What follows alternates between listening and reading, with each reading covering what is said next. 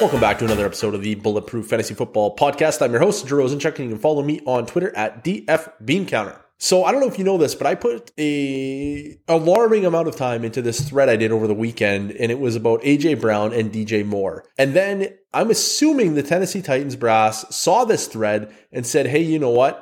DF Bean Counter is putting in way too much work on this thing. Let's wreck it. Let's go and trade for Julio Jones and wreck the entire thing. The premise is over. So now we have to go back into it with this new data, new Julio Jones trade. And what I should also tell you is I already did a video on Julio Jones too. I already did a video on AJ Brown. I did a video on both these guys. And now we got to do it all over again because of trades. I love trades. This is so fun. Anyways, so here's where we're at. Julio Jones, did he lose a step? No, he did not. Go back and watch the video from about 2 months ago. He's still very good. He's still Julio Jones. On a per play, on a per game, on a per snap basis, he was still top of the league in terms of efficiency and like PFF grade, and like he was really good at football in 2020. He just didn't play that much. He got hurt. It happens. This is football. Players get hurt. When we look at it though, when we break it down by his target share in his healthy games. So he had 2 games where he played. He only had 23% of the snaps and 41% of the snaps. So I just eliminated those games because he played less than half the snaps. Every other game though, he averaged 23% target share across those games. He was still very much a big part of the offense. He also had an 11% game in which he got injured, but he played 80% of the game, so I don't really know what that was about, why he got so few targets that game. It doesn't really matter. The point is he had 23% target share. That's what we're basing all of this on. He has been a 25% plus target share player basically since he entered the NFL. Julio Jones is an alpha. I don't think anyone is debating that. The problem is now we have alpha Julio Jones. We have alpha AJ Brown. AJ Brown, also incredible player. There was never a question of talent when it came to AJ Brown. I was fading AJ Brown strictly based on his situation. The Titans refuse to pass the ball. If you saw the thread over the weekend, you will probably recall that in early down pass frequency and neutral script, Tennessee Titans ranked dead last by a large margin. It's not good. They do not want to pass the ball. And I can't really blame them because Derrick Henry is really good at football. And then we look at like their pass frequency over expectation. Theirs is actually a pass frequency under expectation because they were 7 percentage points below average based on the down and distance and the play call that they chose, whether it was a pass or run. The Tennessee Titans do not want to pass the ball. They let Corey Davis walk, they let Jonnu Smith walk, and they did nothing until now. Now they traded for Julio Jones. It wasn't a crazy price. They traded a second-round pick. That's fine. It's like Mohamed Sanu pricing. It's not that bad. So what does this all mean for the Titans? We have alpha AJ Brown. We have alpha Julio Jones. They're both really good at football. And the other thing that we should talk about really quick, wide receivers do not age gracefully. They are very, very good. They're very, very good. They're very, very good. And then they're terrible and out of the league. That's how it works. It's not like they go from wide receiver 1 and then, okay, they're 30. Now they're going to be a wide receiver 2. Okay, they're 32. Yeah, they're probably going to be a wide receiver 3 and so on and so forth. That's not how it works. Wide receivers typically go, I'm a wide receiver 1, wide receiver 1, wide receiver 1, wide receiver 1. I am completely done and now I'm out of the league. That's how it works. It is a cliff. It is not a gradual decline. It is absolutely a cliff. Julio Jones could hit a cliff this year. This could be his cliff year. We don't know yet. I don't think it was. Last year, he was still very, very good. Probably going to be very, very good again. Anyways, what needs to happen for this to work out? And AJ Brown and or Julio Jones. That's the other thing. I don't know which guy is actually going to be the alpha. I'm assuming they're going to split the targets. I'm assuming they're both going to have a 25% target share. That is roughly what Julio Jones has been for his entire life. That is what AJ Brown was last year with Corey Davis in tow. He had a 25.8%. So I think 25% is a safe bet for both of them. So what needs to happen to get them into elite range? The way that we were getting AJ Brown into elite range, if we were trying to, was we were saying, oh, the Titans are going to pass a lot more. Or, oh, AJ Brown's going to get all of the targets. He's going to get a 30% target share, maybe even more. Or both. And unfortunately, that's pretty unlikely. So now that they've indicated to us that they want to have Julio Jones, they want to pass the ball, they have Julio Jones, we can look at Corey Davis last year. Corey Davis had a 23.1% target share. Corey Davis is one of the most efficient wide receivers in football. That's why we like Corey Davis this year going into the New York Jets, going to the New York Jets. We like Corey Davis because he was commanding a 23.1% target share alongside A.J. Brown. Corey Davis was good at football in 2020. Julio Jones will be good at football in 2021. I don't think there's a huge increase to go from Corey Davis to Julio Jones. So I don't think that they're going to just line up and pass the ball on repeat now that they have Julio Jones. I think they're just probably slotting him in for a similar role to what they had Corey Davis in. So anyways, what are we looking at for projections? How do we get them there? What's got to happen? So if we are going to assume that they're both going to have a 25% target share, and we assume that their pass attempts go up. If you recall, the pass attempts for the Tennessee Titans in the last 3 years have been scary low. Not just low, scary low. 27.3 in 2018, 26.9 in 2019, 30.1 in 2020. Those are all bottom 3 numbers. The Tennessee Titans do not pass the ball. So now that we have Julio Jones, if we are projecting an increase, how much of an increase are we projecting?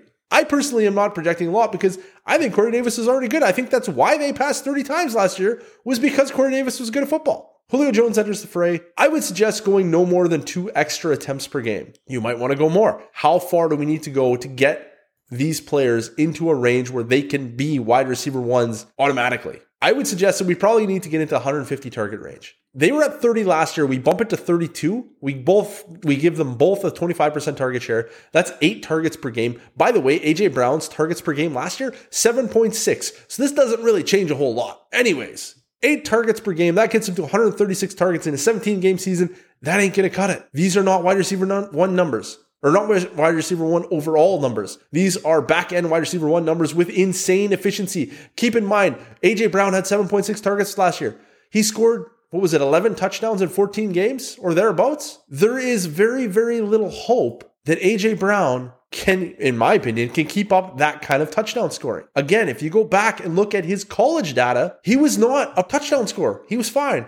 If you go back and look at A.J. Brown's touchdowns in college, he had 19 touchdowns on 189 receptions. That's a rate of 10%. He has exceeded that by 50% in his 2 years in the NFL. It's hard to believe that A.J. Brown suddenly got good at scoring touchdowns once he got to the NFL. He wasn't bad at scoring touchdowns in college. 10% is good. It's just not great. And 15% is like unheard of good for like a sustained period of time, which he's done it for 2 years. So I'm suspecting that that's coming down. So if A.J. Brown can only be a 17 points per game wide receiver with a 15% touchdown rate, where he had 11 touchdowns in 14 games, not a lot of wide receivers are scoring in the 12, 13, 14 touchdowns a season range. A.J. Brown probably not going to do it on a routine basis. That means this amount of volume, this 8 targets per game, 136 targets, is not going to cut it. If you are looking for wide receiver 1 overall production, it's probably not even going to cut it if you're looking for back-end wide receiver 1 production. He is probably most likely at this point going to be a very, very fringe wide receiver 1-2. I would not be shocked in any way at all if he has a little bit of a down touchdown season and ends up in the early wide receiver 2 range. And that's not what you're paying for in Dynasty. So stop paying for it in Dynasty. And it's certainly not what you're paying for in redraft. AJ Brown is overvalued in all formats. I have been on Twitter and I have seen people posting that nothing has changed for AJ Brown. He's still going to eat. He is still going to eat. He's going to get the same target share he's always had. The problem is the efficiency probably won't be there to the same level that it has been in the past. So if we want to get him into a range where we feel comfortable, where we feel okay with him as a bona fide wide receiver 1 overall candidate, we have to project the Tennessee Titans to increase their pass attempts by 8 to 10 attempts per game from their 3-year high of last year. This is an unheard of ask. This is a huge ask. It happens. Don't get me wrong. It happens. Josh Allen and the Buffalo Bills last year happened. It's possible. It's just not probable. If he gets into the 38 to 40 pass attempts per game, we're talking about 160 to 170 targets per season for A.J. Brown. At that point, I feel very comfortable with A.J. Brown being the wide receiver 1 overall and certainly a top 5 wide receiver. He's in that range if we get there. I'm just not ready to bet on the Julio Jones edition changing the offense all that much more than the already incredibly efficient Corey Davis did last year. All I'm trying to say is it's probably not changing anything. It certainly isn't improving his ceiling. Basically, we're looking at a net gain of 0. I'm projecting now that they're going to pass 32 attempts per game. That's going to be 136 targets. That's exactly what I was projecting for A.J. Brown for prior to this move, because his target share went from really, really big back to normal, and the pass attempts went from really, really low up to highest in the past 4 years. A.J. Brown, Julio Jones, I don't know which one's going to score more. If you're in a redraft league, I would suggest buying whichever one's cheaper, which is probably going to be Julio Jones. If you're in Dynasty, you still need to be moving A.J. Brown, because this situation doesn't spell top-end elite production. It spells really, really good player. Pardon me. Really, really good fantasy player. He's an incredible player. From a skill talent perspective, he's easily in the conversation for Dynasty wide receiver 1 overall as one of the best one of the best wide receivers in football. He's only 24 years old. So he should be in the conversation for Dynasty wide receiver 1. The problem is he plays on one of the 3 teams that I would not have their wide receiver 1 ranked anywhere near my top 5 wide receivers, because they just don't have the ceiling that I want. That's all I have to say about this. Thanks for ruining my entire thread, Tennessee Titans. So now we are going to dive into some Elijah Moore, because Elijah Moore is one of my favorite wide receivers, and we have not talked about him at all. So let's dive in. His prospect profile has kind of been giving me fits. He's 5'9", 178 pounds. He is like the ultimate beta, right? Like he's only 178 pounds. This is KJ Hamler all over again. Here's the thing. Elijah Moore is an age 21-year-old rookie, which is great. He went to Ole Miss, which is great. He played in the SEC. Fantastic. All these things are great news. His hand size is 9 3/8. I don't really care about hand size. Some other people do.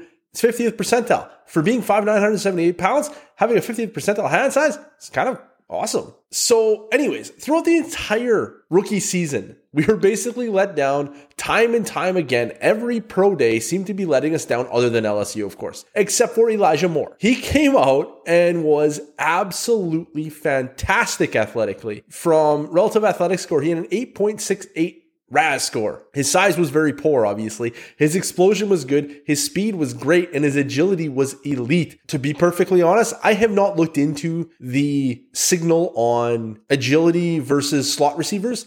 I have heard that it's good, but I haven't tested it myself, so I can't tell you that for sure. But we will say that it's probably a good thing, because other people that I do trust have said it is. So anyways, Elijah Moore looking great. The problem is the letdown, because there's always a letdown with these pro days this year. I thought Elijah Moore was going to be 185 pounds, and there's a lot of pretty good comps in that range for Elijah Moore. At 178 pounds, it's less awesome. But it's more so just because we don't have anybody in that size range. The bulletproof betas still hit a lot, like a lot. All this being said, when you look at Elijah Moore's production profile and the context around it, his offense wasn't real good. He was real good. His production within the context of his offense was on par with Heisman Trophy winner Devonta Smith. The difference, of course, is that Elijah Moore did it at Ole Miss, not at Alabama. Elijah Moore didn't get the chance to dominate on the national scene, in the national